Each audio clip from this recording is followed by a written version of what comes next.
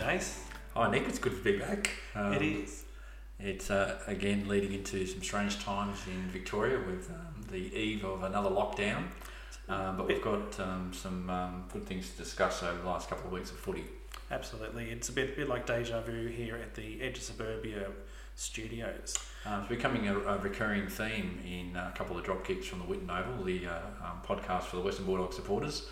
But those of us who live in Melbourne and live in the western suburbs have copped a few lockdowns, but thankfully the footy goes on, and the boys are on a plane up to Brisbane for the next game, and we managed to sneak in a couple of games in person in the last couple of weeks, so at least we got to see footy live and directly in front of us in the last couple of weeks. And a couple of really telling games over the last 2 weeks, hasn't there been, Jace? We had the one against North Melbourne, the I almost call it like the Brucey Cup, perhaps, or Josh Bruce yes. Memorial Cup. It had that feeling to begin with, but they certainly put up a bit more of a fight than was expected, and I think over the last couple of months since they've played us on Good Friday, they've certainly come a ways in terms of improving their gameplay. We did actually get to go to the ground at Marvel and join other supporters to see them in the flesh, and that was a real thrill to be back at footy, back at our home of footy. Yeah, someone took my ticket, Jace. Do you know who that is? Oh, I couldn't imagine who that would be, but I'm very grateful to be there in a seat, right on the edge of the boundary to see the boys in action. It was a couple of rounds ago, the Sunday 4th of July match at Marvel Stadium, and certainly the Doggies got away with a win, but it wasn't the same sort of win that we saw at Good Friday with a record 128 point thumping. A closer game, and certainly across the ground, particularly in the middle with contested possessions and clearances, North Melbourne gave up a good fight, and even though we got away with a win, they ended up winning the final quarter. But a good match for goal kickers still, and Cody Waitman was fantastic with 4 goals, and Mitch Wallace got back into the mix of goal kicking with 3, as we ended up winning 29 point winners, 16-12, 108 to 11-13, 79. And it was really good to see Mitch Wallace really getting back into the goal kicking situation. He was a great target for us last season in that sort of hole that we had, and with him popping up with 3, and Cody Waitman, who's turning into a big fan favourite. Well, he ended up being the centre of focus for the Doggies during the game, and I think Bevo set him up to give him the space he needed to have one-on-one contests. He's a strong mark, and he's accurate in front of goal, and certainly gives a bit of cheek to the defenders nearby. I think during one of the post-game interviews talked about talking a lot to the defenders he's playing on and telling them the things that they want to hear about what's happening in the game. He gets very, very cheeky with them, and often gets a little cheap free kick here and there, which is quite helpful. But he was a real live wire in the first quarter and set the game alight for the Doggies, kicking 3 and taking a couple of really strong contested marks. So I think they cleared the space for him. They certainly had Norton and Bruce out of the way and sometimes resting on the bench. But certainly he was the live wire that got the Doggies off to a good start, and they certainly jumped to 5 goals to 3 goals at quarter time. But a lot of signs of life from North Melbourne, particularly in the mid-zone, where they were competitive in clearances, and competitive for all the hard ball gets as well. So Ben Cunningham kicked a goal, and certainly was a bit of a ball magnet and a ball winner for them, and he's a hell of a player. And certainly it was a really tough contest. It wasn't the walkover that we'd experienced a number of months ago on Good Friday. No, and that's quite the case. And Todd Goldstein was pretty strong in the centre as well. Yeah, well, he's a bit of a legend, isn't he? He's a real long-serving ruckman in the AFL, and he's a great competitive marker as well, contested marker. He led the way with hit-outs across the whole day, and certainly got the score on the stats for winning the hit-outs during the game. And he's man mountain. He is, absolutely. He's a big player and big influence on that game too. And one of those little bit of stat situations, he's coming up to be the all-time tap-out leader. So that's a pretty big thing. That's been just sort of shows the sort of the ability that he's had for North. Longevity and influence over games, and he's a huge ruckman, and he certainly knows how to work his body in the contest, and as I said, a great contested mark as well. Yep.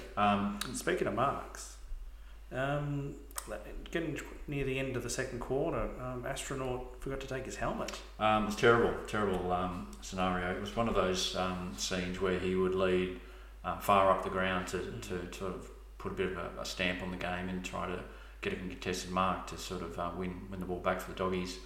Got up quite high on a marking contest, but came down very hard, and I think one of the North Melbourne opponents fell on top of him as well.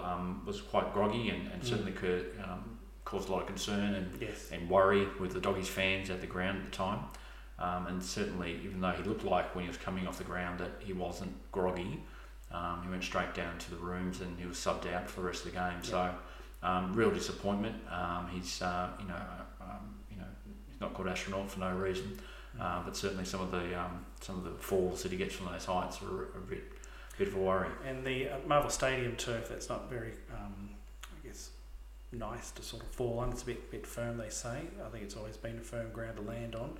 And either that or it's coming away at your feet and you're slipping and sliding. But no, when you're coming from such great heights and he's got such a great leap, and unfortunately he sort of landed head first and hit the ground hard.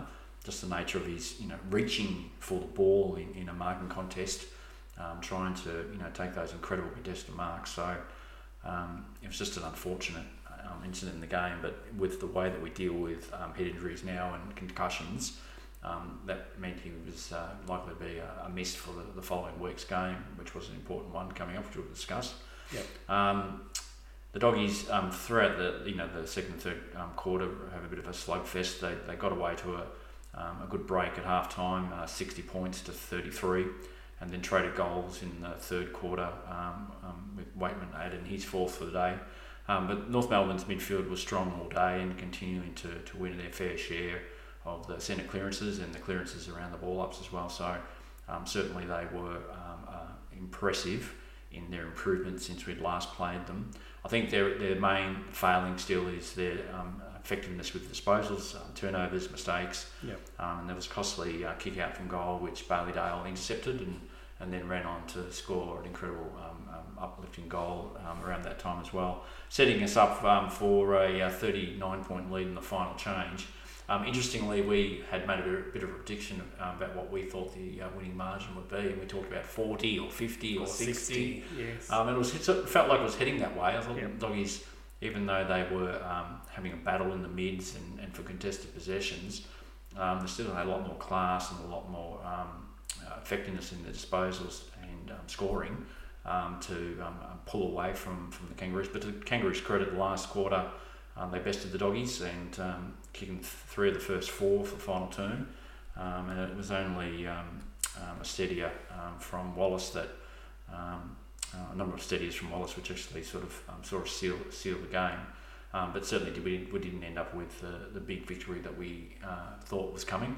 I think there might have been a few interesting times that Wallace could have shared some of the goals during the game, but I think he was very focused on delivering some goals. Some may say that it might have been a forwards move to keep a position for the next week, perhaps. Well, you can't knock him in terms of his attack on the ball, his efforts to support his teammates, and he's lifted his energy since he's come back.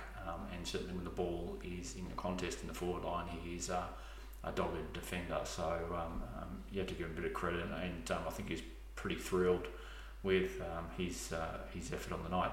I think there might have been a moment also with McRae heading towards a record in terms of consecutive weeks for 30 disposals plus.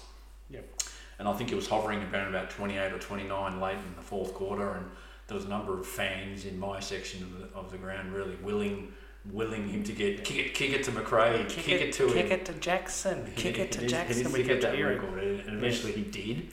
Yeah. And what a run of performances that he delivered up to that point in time. Anyway, just incredible.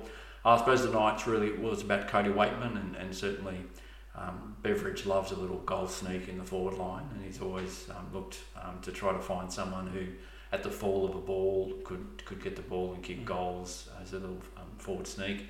And what Waitman does is he adds a contested mark to that mix as well. And he's got a great leap, hasn't he? He's willing to get off the ground and take those big marks.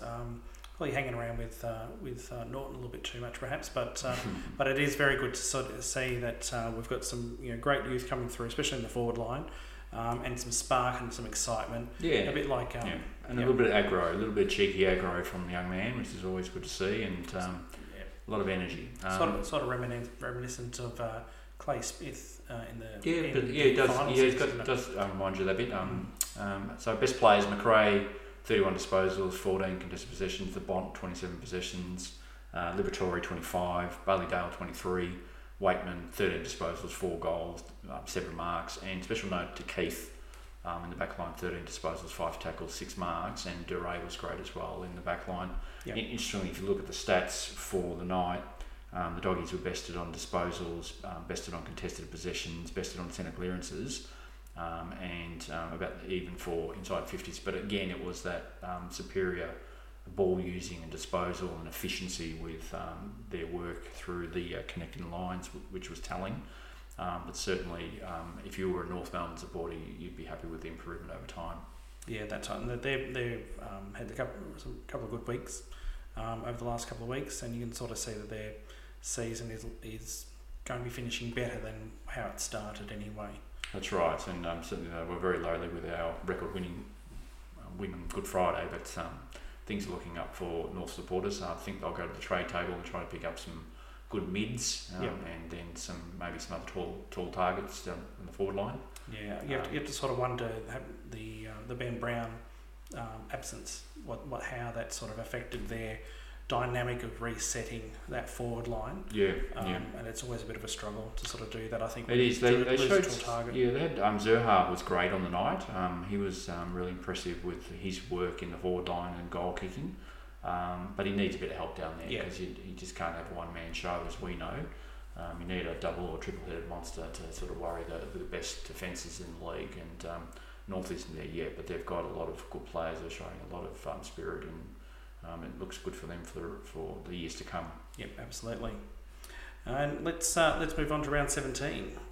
Following Sunday, we're off to Marvel Stadium once again. We had our game against Sydney, noting that their jumpers were very South Melbourne in their look, quite white with a big strong red V happening. Trying to appeal in their away strip to the old timers, still making the way around Melbourne streets or something. Yeah, so much with that. It was even the cheer squad were chanting South Melbourne. So that was a bit of an interesting sort of twerk with that anyway. It was a big game for the Dogs. It was to solidify that top spot. Was available for us if we were victors.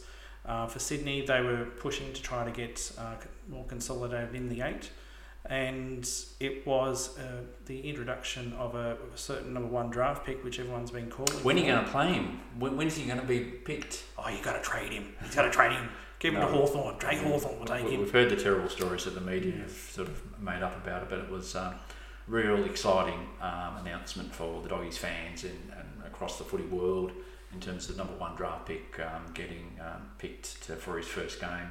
And what a stage to step up and take Norton's spot with him subbed out with his concussion, and then also to play in front of his childhood hero Lance Franklin at the other end. So a real thrilling day for Jamara, and certainly Doggies fans very pleased to hear he's making his debut. And there was a lot of excitement whenever the ball was going towards him for the game. And there's a bit of a question about what are we going to call him?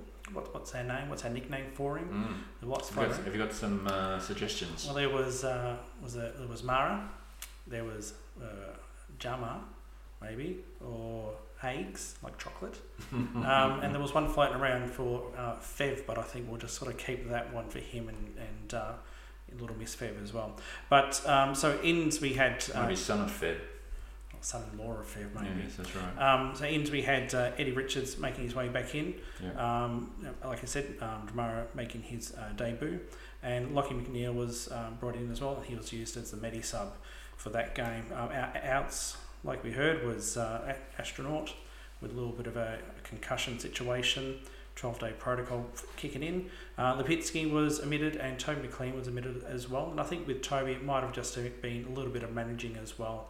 I think coming back from a big knee injury, it takes a bit of a toll, I think, on the big stage with the tempo that you sort of go with. What do you think, Jace? Well, he'd proved himself in training to grab that spot, and as you said, didn't get the opportunity to do a lot of match fitness through the Footscray VFL side. So it's always a concern about putting guys straight into the highest level and expecting them to perform week after week at that level. So it might be the case that he just hasn't maintained that high level that he did in his first game back. But hopefully, with a bit of a rest and a bit of a run in the Footscray reserves, he can get another opportunity in the future, because when he does get a sustained run of high performances and good games, he's a key part of the team. Yeah, that's the case. The excitement that he sort of brings to the game, and his ability to drop his shoulder at specific times as well is always very helpful in the free kick count. So the game started off with a little bit of a bang. We had it was almost like a world record in the amount of time it took to kick that goal, wasn't it? Yeah, that floating around on YouTube. There's a little clip. Someone's collected all the fastest kicks at goal for the first bounce. And Bailey Smith had a bit of a goal and had a go at it. He took the ball, got knocked down, pass over to him, just touching the bazooka. Just touching the centre square line. Gave it a big roost. Players weren't too sure if it was going to make it all the way or not. And within 18 seconds, the Dogs were on the board with 6 points. Incredible, thrilling start to the game. It sort of put a bit of hope that the game was going to be a bit one-sided, but it wasn't to be. No, absolutely wasn't. And then soon after that, Florent from Sydney responded to level the scores once again. There was a bit of goal trading happening in the first quarter with James Bell from the Swans and Mitch Wallace going at it as well. Then Eddie Richards got a quick kick at the goal through play, and that put the Dogs into the lead. Getting near the end of the quarter, Jordan Dawson popped up with 2 goals, and he was turning in a bit of an issue for the Dogs. I think he was just sort of getting a bit away, and with those 2 kicks, put the Swans into the lead. And for I think maybe the second or third time, the Dogs went in at quarter time behind, and we don't quite go too well when that happens. It's a bit of a shock to the system to see the Doggies not in front in the first quarter. It felt to me, watching the game, that it had a bit of a feel of the Melbourne recipe in dealing with Doggies. So high tackling pressure. Yep, tough in the middle. Yep. Force the Doggies to go wide, clog the middle, and limits the ability of the Doggies to move the ball forward, and trying to going back, they put a lot of pressure through tackles and the intensity of the opposition. Also of note is that Sydney are a very quick side. They've got a lot of young players coming through incredibly fast, and that's always a bit of a challenge for the Doggies. Melbourne's the same, a quick team. So it had that kind of feel. So I knew from the first quarter that it was going to be a dire struggle all day with them. The Doggies certainly weren't going to give up and would be thereabouts, but it was just very telling that they seem to use the same sort of methods that Melbourne used to try to bring us down. Yeah, and that's one thing I was noticing was that being pushed to the wings, we weren't getting that 45-degree angle across the centre attack, which we were using quite effectively in previous games, and I think that was sort of a bit telling. And I also noticed that with kicks going forward from the halfback onto the wing, or getting close to the half forward pockets, that it was lots of lobs up there. I think they were trying to aim for someone who perhaps wasn't there, and I think that was a bit telling. Well, it's also the kind of pressure they're getting on their kicking as well, so they haven't got free rein to move the ball at will, so they've sort of, left with little option but to lob it at times. But you're right, there's not strong contested marks, and Bruce is on his own. Jamar is trying, he's putting himself in the right positions, but he's just inches away from taking a telling grab or kicking a goal. There were a couple of chances which really got hearts going with the Doggies fans in terms of his opportunities and his willingness to get into the right places for the contest. But just a little bit of nerves and a little bit of first game. And maybe not enough gripper on the fingers too, maybe. Well, not sure about that. But he was certainly, he knew where to be, and he put himself in the right positions, but just the ball didn't stick. So it might be a case of hand out the gripper next time. Yes, I think so.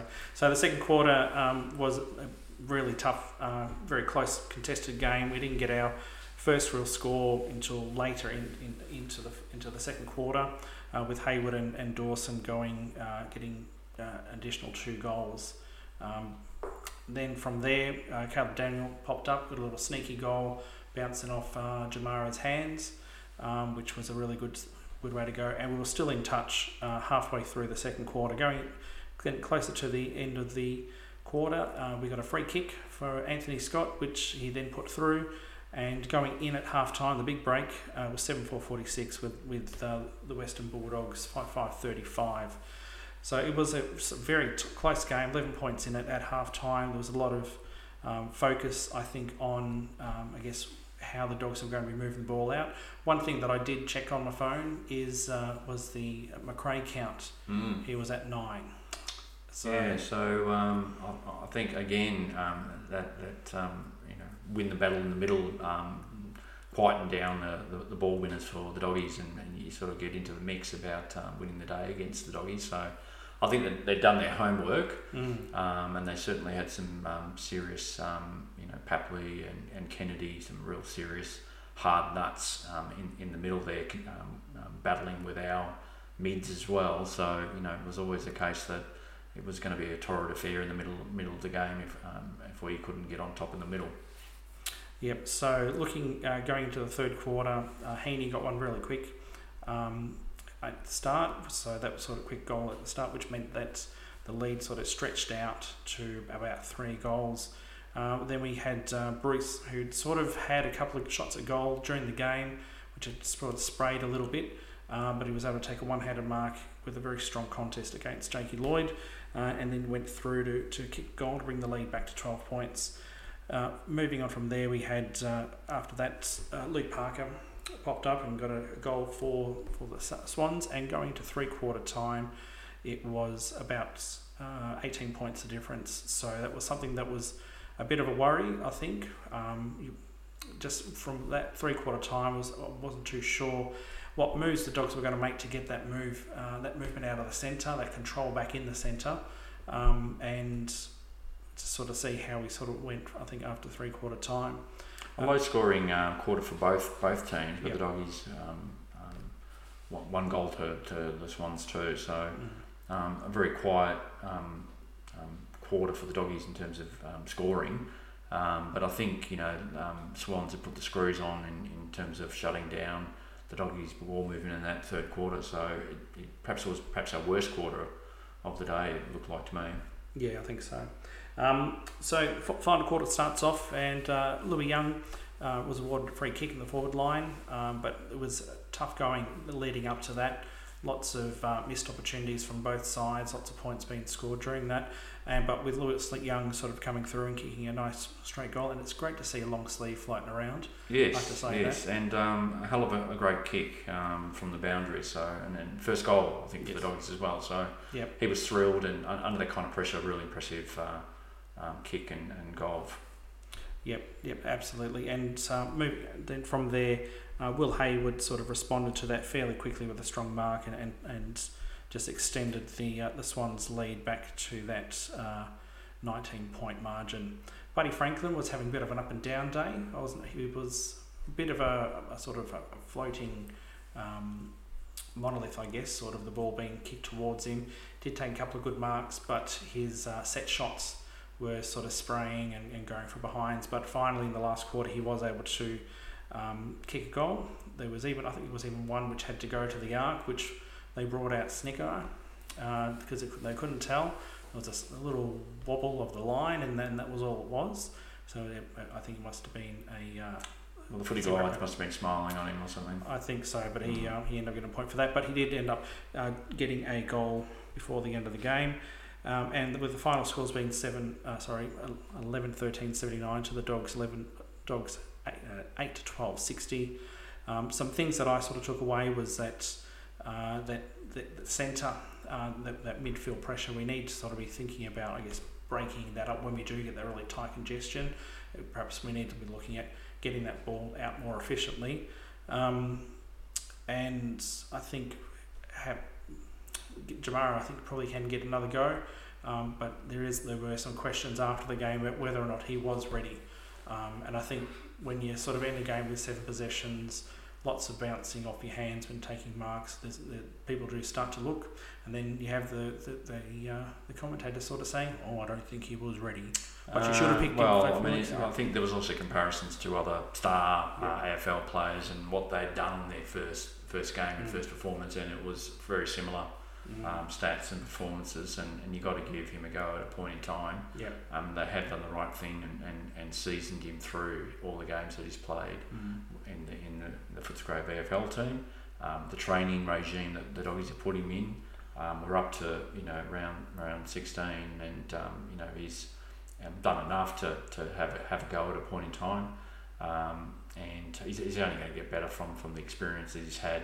At this game, he looked a little bit nervous, lacked polish, but you've got to be impressed with his attempts at the contested marks and putting himself in the right position, and his intensity around the ball was good. Absolutely.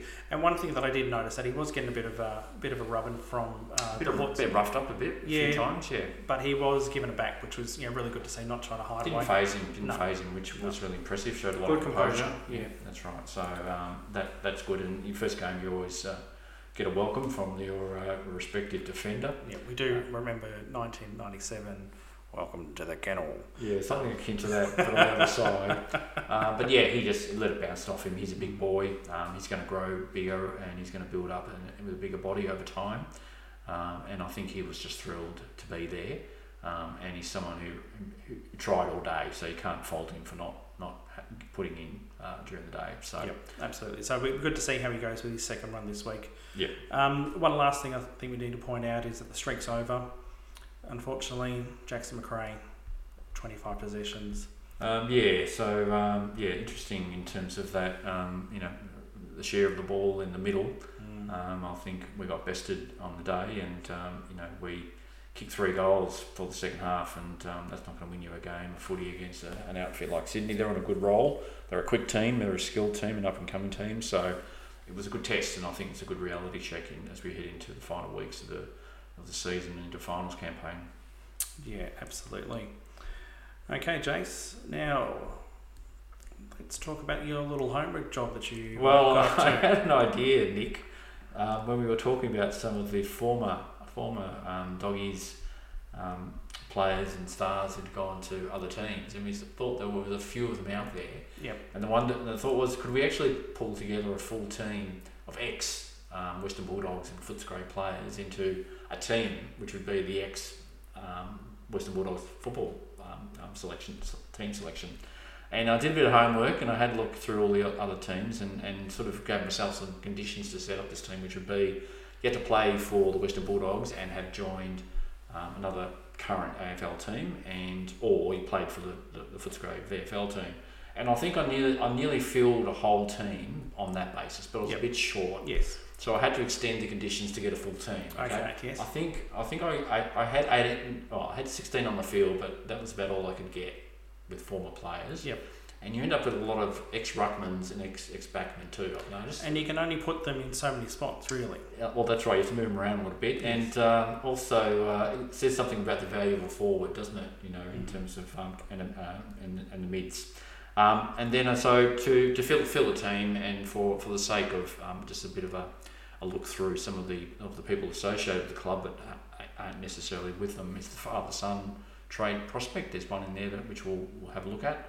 and also looking at players who've been recruited to play for other AFL teams, but who actually played footy locally in the old traditional Bulldog zone in the western suburbs. The old FDFL zone, the old... Yeah, that's right. And a little bit further, maybe Melton, I threw in a couple there. Bacchus Marsh, I think there's one. Yeah, I didn't go all the way to the grand old recruitment zones in Gippsland or anything, but I thought it'd be worth just having a look. So if you can just bear with me, we'll start with the back line. And we've got a player called Darcy Fort. You might not know, a very tall ruckman. He's played eight games for Geelong, and he was recruited by Werribee and Footscray. He's one of many ruckmen that we've passed over over a period of time, but you put him in the back line. Everyone knows Marcus Adams, 52 game player for the Western Bulldogs, now the Brisbane Lions. Former premiership player. Very strong backman. Still getting a good run with the Brisbane Lions outfits these days, and still a key part of their team. Has been struggling with injuries over recent years as well. Yeah, but he's a bit of a standout player. So every time you catch a Brisbane Lions game, you can always catch Marcus out there on the field. One I hadn't sort of known much about was Sam Reid, who's played 104 games Western Bulldogs and GWS. So he's someone who's a tall defender. Do you know much about Sam? So Sam Reid was with the Dogs. Didn't get much of a run with us, but did go up to GWS to get a bit more chances up there. And he was actually recruited and then sort of dropped and then picked up again and dropped and picked up again. Had a role within the football department with them. And then they said, can you go for another run? He said, yeah, right. So he did get his 100 games for playing in the AFL just recently. And that was sort of, I think, one of the longest time spans it took for a player to get to 100 games. So well done on Sam Reid getting to that. Half back line, we've got a few familiar faces. Ben Long, 56 games for Footscray, and now a regular fixture at St Kilda. Yep. Most remembered for running through Jackson McRae in an elimination final. Oh yes, that was in right. recent years. Yes, that's why I think they named Sniper. But he also, in going back to his VFL days, I think he kicked like 6 or 7 in a prelim final at Port Melbourne to get us into the grand final. Is that right? Yeah, yes. He's got a bit of flair. He's quite quick. He's lost his way though if he starts sniping any of our players. That's right. Liam Jones, former forward, yep. Now celebrated backman for Carlton. 157 games for the Western Bulldogs and Carlton. Yep. And we just didn't know that he had defensive skills in him. No. Otherwise we might have kept him. That's right. We would have been great to have another tall backman. That's right. Floating around, but he just didn't say, I can go the other side. If you want. But he's quite a good player now for Carlton, and he's a key member of their team. Yep. Other half back line, Joel Hamling, premiership player, 86 games for the Western Bulldogs and now with Fremantle. Yep. So and I think we picked him up from Geelong. Was that right? I think. I'm not sure where his journey has taken him. Just in terms of his AFL days, he played for the Doggies and then went to Freo and was the key part of the finals campaign and the premiership of 2016. But following that premiership, wanted to return back to WA.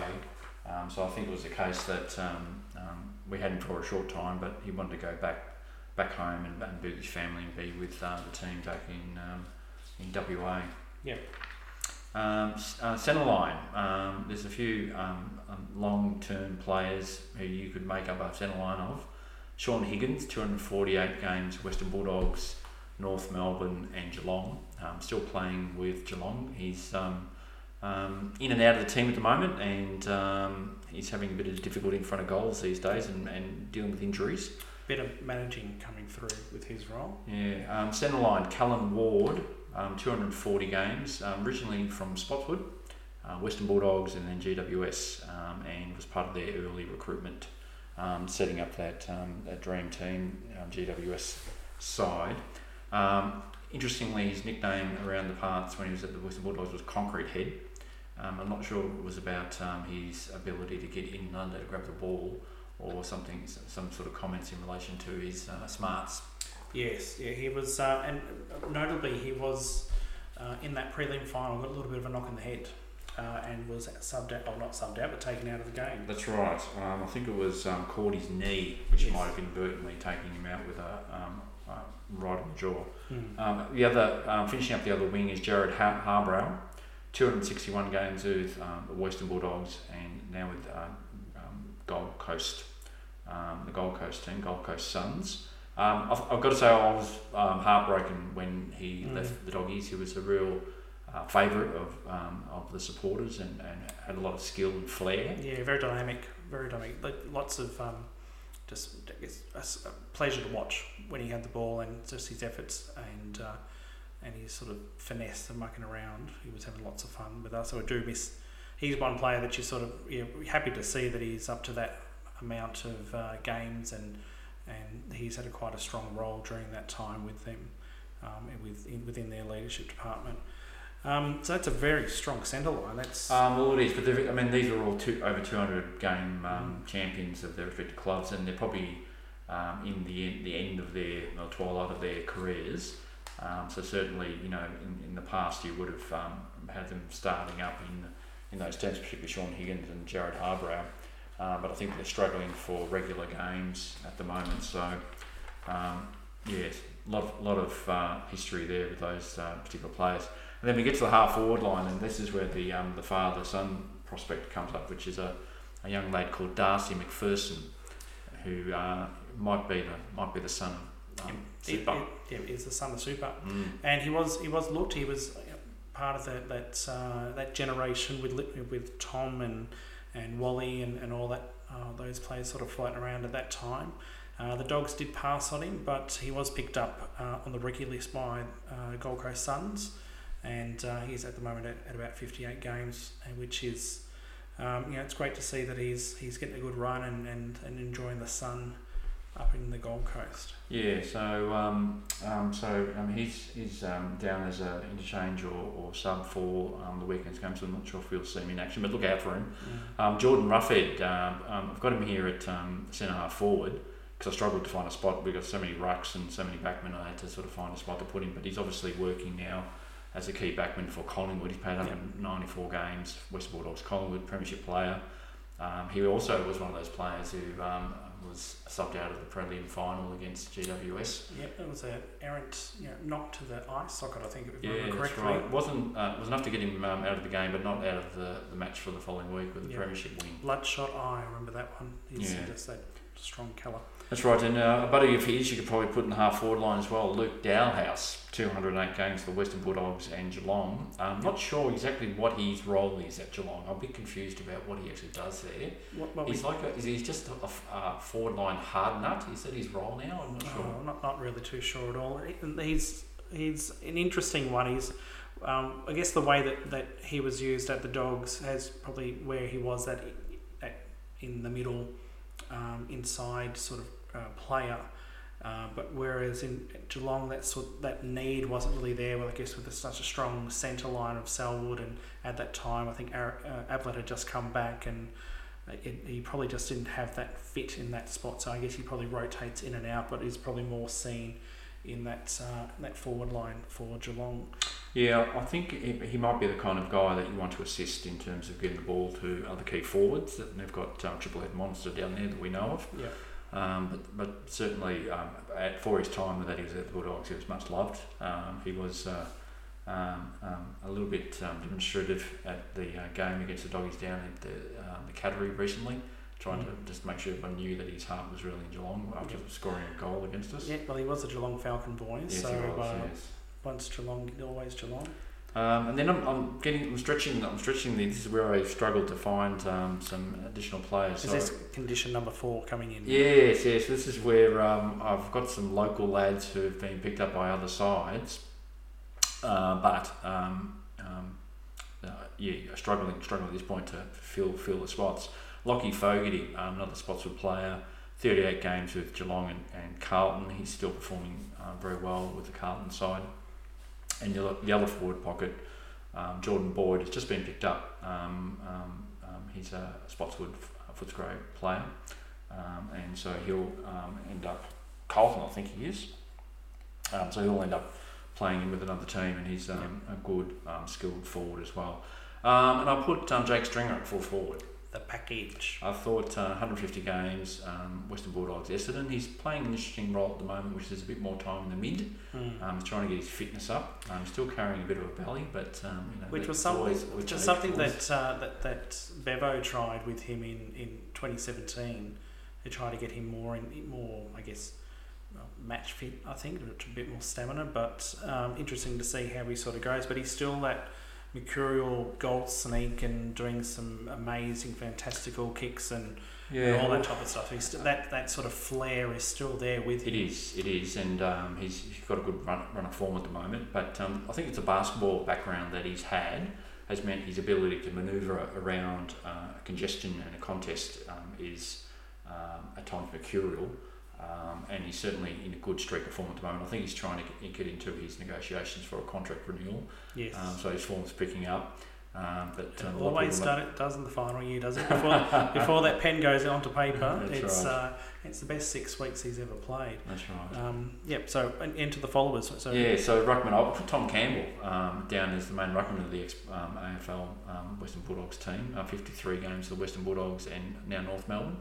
I put a follower, Will Hoskin Elliott, who's a North Sunshine boy, who played for GWS and Collingwood. Yep. This is where I'm stretching the rules a bit. 152 games. Condition 4. Yes. And then I'm still Lockie Young. Oh, yes. 22 games for Western Bulldogs and North Melbourne. I put him as a follower, but he might not be home there, but we'll see. And then if we're going to actually, get the old boys into their respective roles, I've got Liam Cameron as a coach. Oh, yes. Former Bulldogs, 256 games for Western Bulldogs and for Richmond, now GWS coach. But you put him down as the ex-Western Bulldogs AFL team coach. And then on the bench, there is a number of different fellas who've had local connections who've been picked up by other teams, haven't played for the local Footscray team or Western Bulldogs. So I'll just run through some of them. Connor Menadue, 26 games for Spotty, Richmond, North Melbourne. Liam Duggan from Bacchus Marsh, 113 games for West Coast Eagles. Christian Zera, there was in the game against the Doggies the other day, 9 games, originally from Caroline Springs, now North Melbourne. Eddie Ford, who's just been picked up by North Melbourne, he played for Yarraville, it's his first game, he was emergency sub. And then I've got Adam Kennedy, 126 games from Melton GWS, and Paul Patolis, who's been picked up by Geelong. He played for Yarraville. And the granddaddy of them all is a gentleman called Barker Hawley, who played 232 games, originally from Spotswood, which seems to be a go-to club for a bit of talent.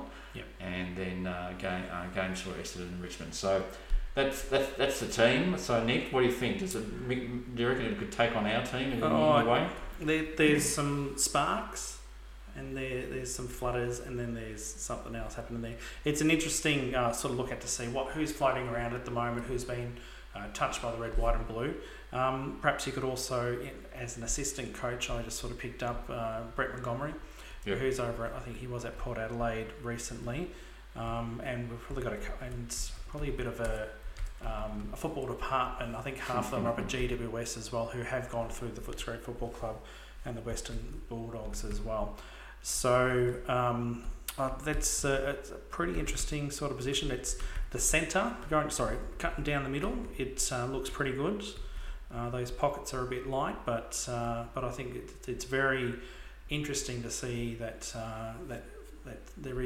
we do have potential, and we sometimes have to move on potential to get some more potential. I think that's the best way to look at it. Well, it's about the mix of the team, isn't it? But it certainly suggests that you don't want to get rid of a valued forward.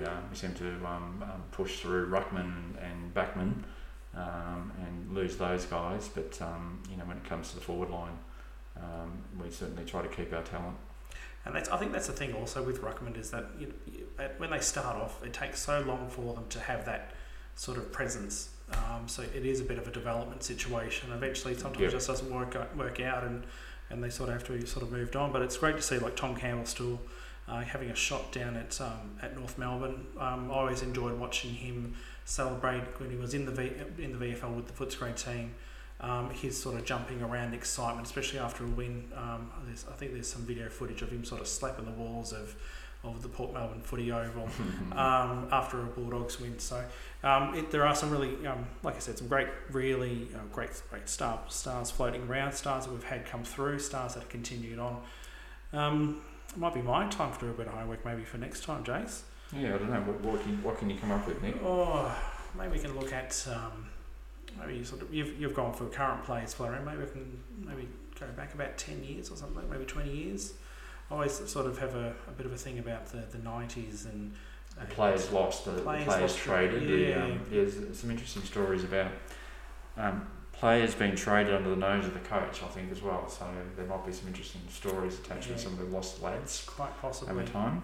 Yeah, so that might be my homework, and I'll get back to you guys on that one.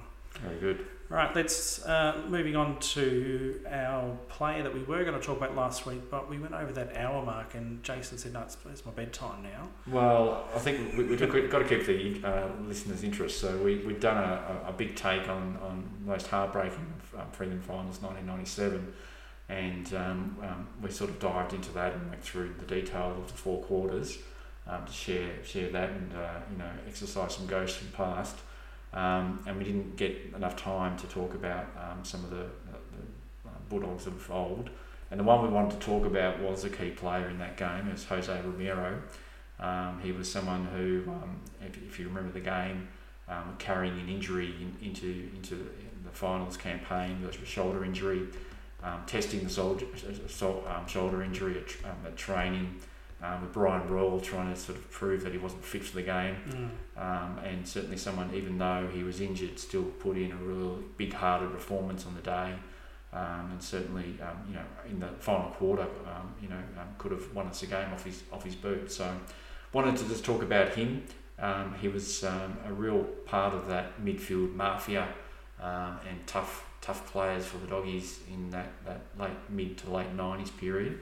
Thinking of Romero and Liberatore, Dimatina, and also Scotty West. So it was a real rolled gold midfield and centre, and certainly part of the reason that came to be was because of Jose and his dedication to excellence in training and fitness in his games.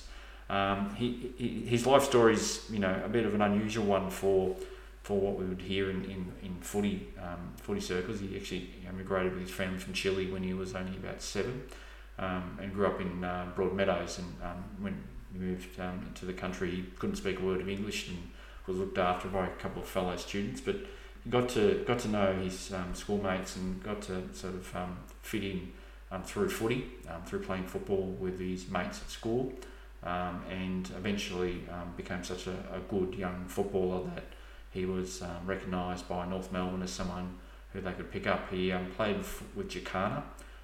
He was only a small 173 centimetre, 74 kilogram midfielder, but a lot of heart and great fitness, and certainly a real ball winner.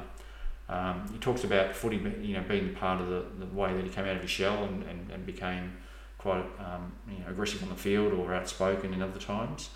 He debuted with the Kangaroos in 1987 and played 109 games for the club before falling out with the coach. And that was during the final series. He was in the qualifying final and didn't sort of get much of the play, and then was dropped for the prelim, I think it was, and I think that was about the time he sort of said, "No, I've had enough with you, Dennis," and moved on. Yeah, I think he just got on the wrong side of Dennis and ended up not getting the same opportunities. And even though at one point in time they were great mates, I think once they had the falling out, Jose saw the writing on the wall and realised that he needed to go. So he thought that he might be picked up by another club, that he might be picked up by Carlton in the draft, and was surprised to learn in '95 that the Doggies had drafted him. He tells a story about as soon as he found out he was drafted, he was sort of called up for a practice match. So within a day or two, he sort of had to put the boots on and play a game with a bunch of blokes he just met. But he did like being part of the Footscray Footy Club. This is '95. The Doggies were outsiders. They were sort of coming back from some hard times, but they were tough players, and they certainly in the competition were out to be the hunters in the way that they viewed themselves and other teams in the competition. He was someone when he came to the club who was quite outspoken with some of the things, some of the culture and some of the performances that he saw at the club. So he certainly called out some of his other teammates who he thought weren't putting in at training or weren't performing in terms of being a team-orientated player in and around the club. He did very well under Alan Joyce and Terry Wallace and flourished in his midfield role. And as I said, part of Scotty Wind and Scott West and Tony Liberatore tandem in the midfield. By 1996, he was one of our best players and he picked up the Charles Sutton medal. Ended up playing 211 games and kicking 169 goals for North Melbourne and Western Bulldogs. You remember him wearing his favourite number 36. And he played probably two best years of his career at the Bulldogs in 96 to 97. So, incredible performances over a number of years and really high ball winning abilities consistently over those years as well. First game played for the Doggies is 95, picked up 27 disposals and 5 marks. Not a bad day for a first game.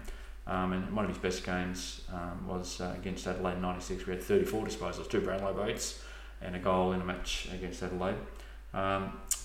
He was part of that Cinderella story in 97 and dragging the Doggies up from the bottom rungs of the ladder to a prelim and a kick away from a grand final appearance.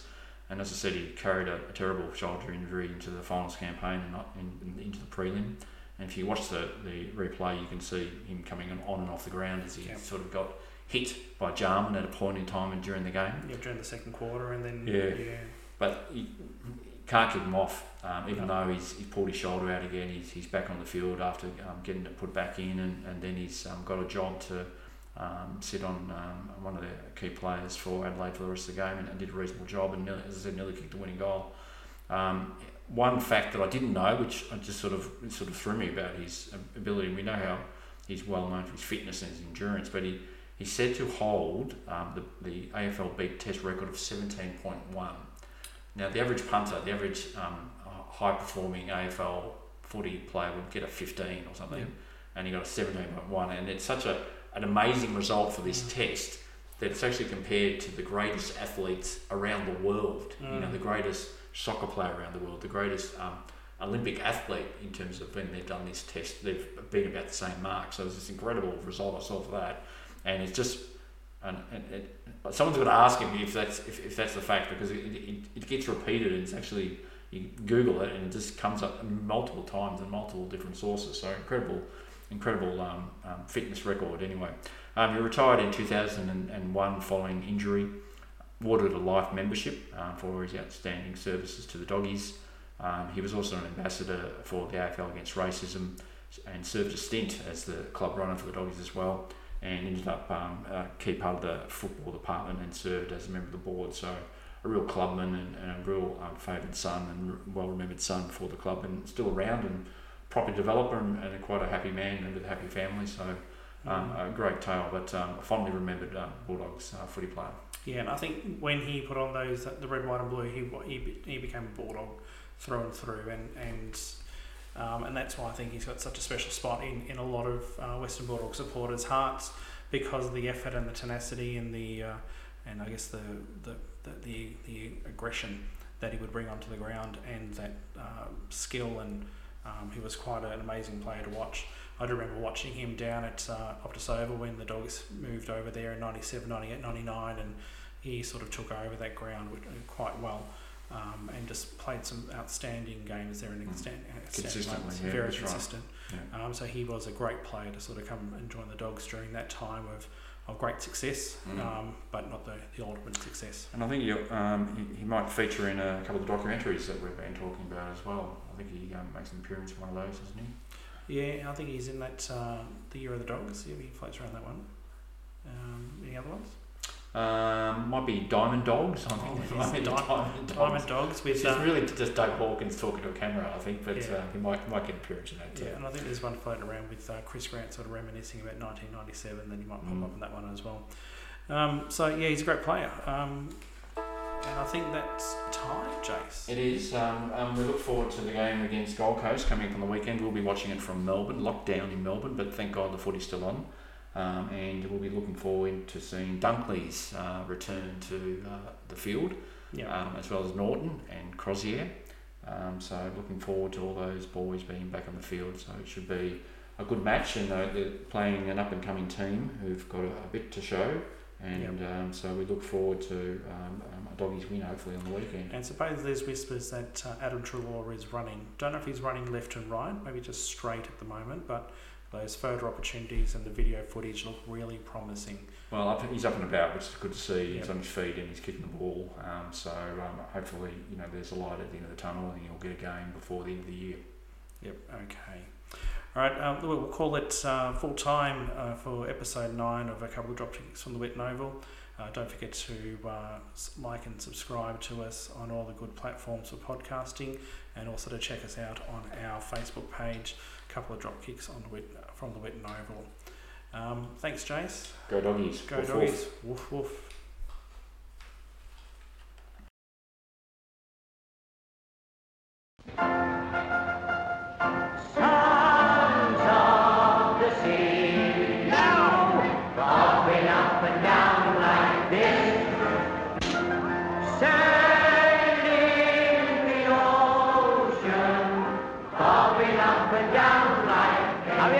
You're a couple of bob out. They may build their ships miles now, bobbing up and down like this, but they can't beat the boys of the bulldog breed. No, bobbing up and down like this. Now come on this side, all together, sons of